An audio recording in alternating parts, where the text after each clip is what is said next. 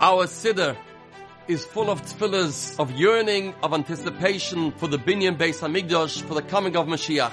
But the Pasuk says in Keheles that the days of Bias HaMashiach are called Yomim Asher Ein Behem Chayfetz.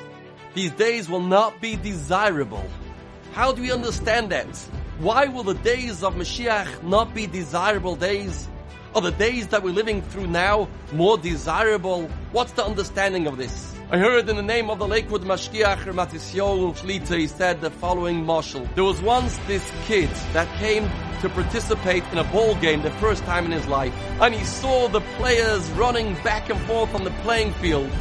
And he noticed every time a player got the ball into the net, he got so much recognition.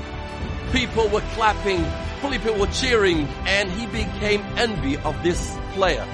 So when the game was over, this kid took his own ball, went down into the playing field, and he kicked it right into the net.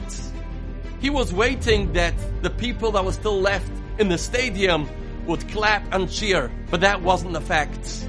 He was heartbroken. He was so upset, and he went over to his father and he says, "Daddy, I don't understand. Why did I get the honor that that player got? I also kicked balls right into the net." The father said to him, "That's a foolish question.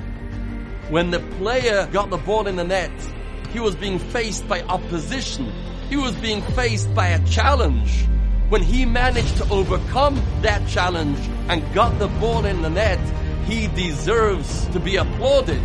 He deserves recognition, and that's why we cheer him on. You came when the game was over.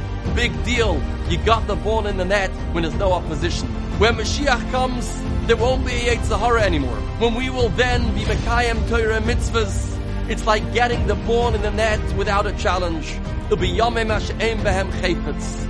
As long as we are in Golus and we are being challenged, we have a Yetzer Hara, we have an evil inclination, and it's an uphill battle. He's trying to get us to sin, and we stay strong, then yes, these are days Asher Yesh Behem Chayfetz. These are days that the Bezdin Shalmala cheers us on.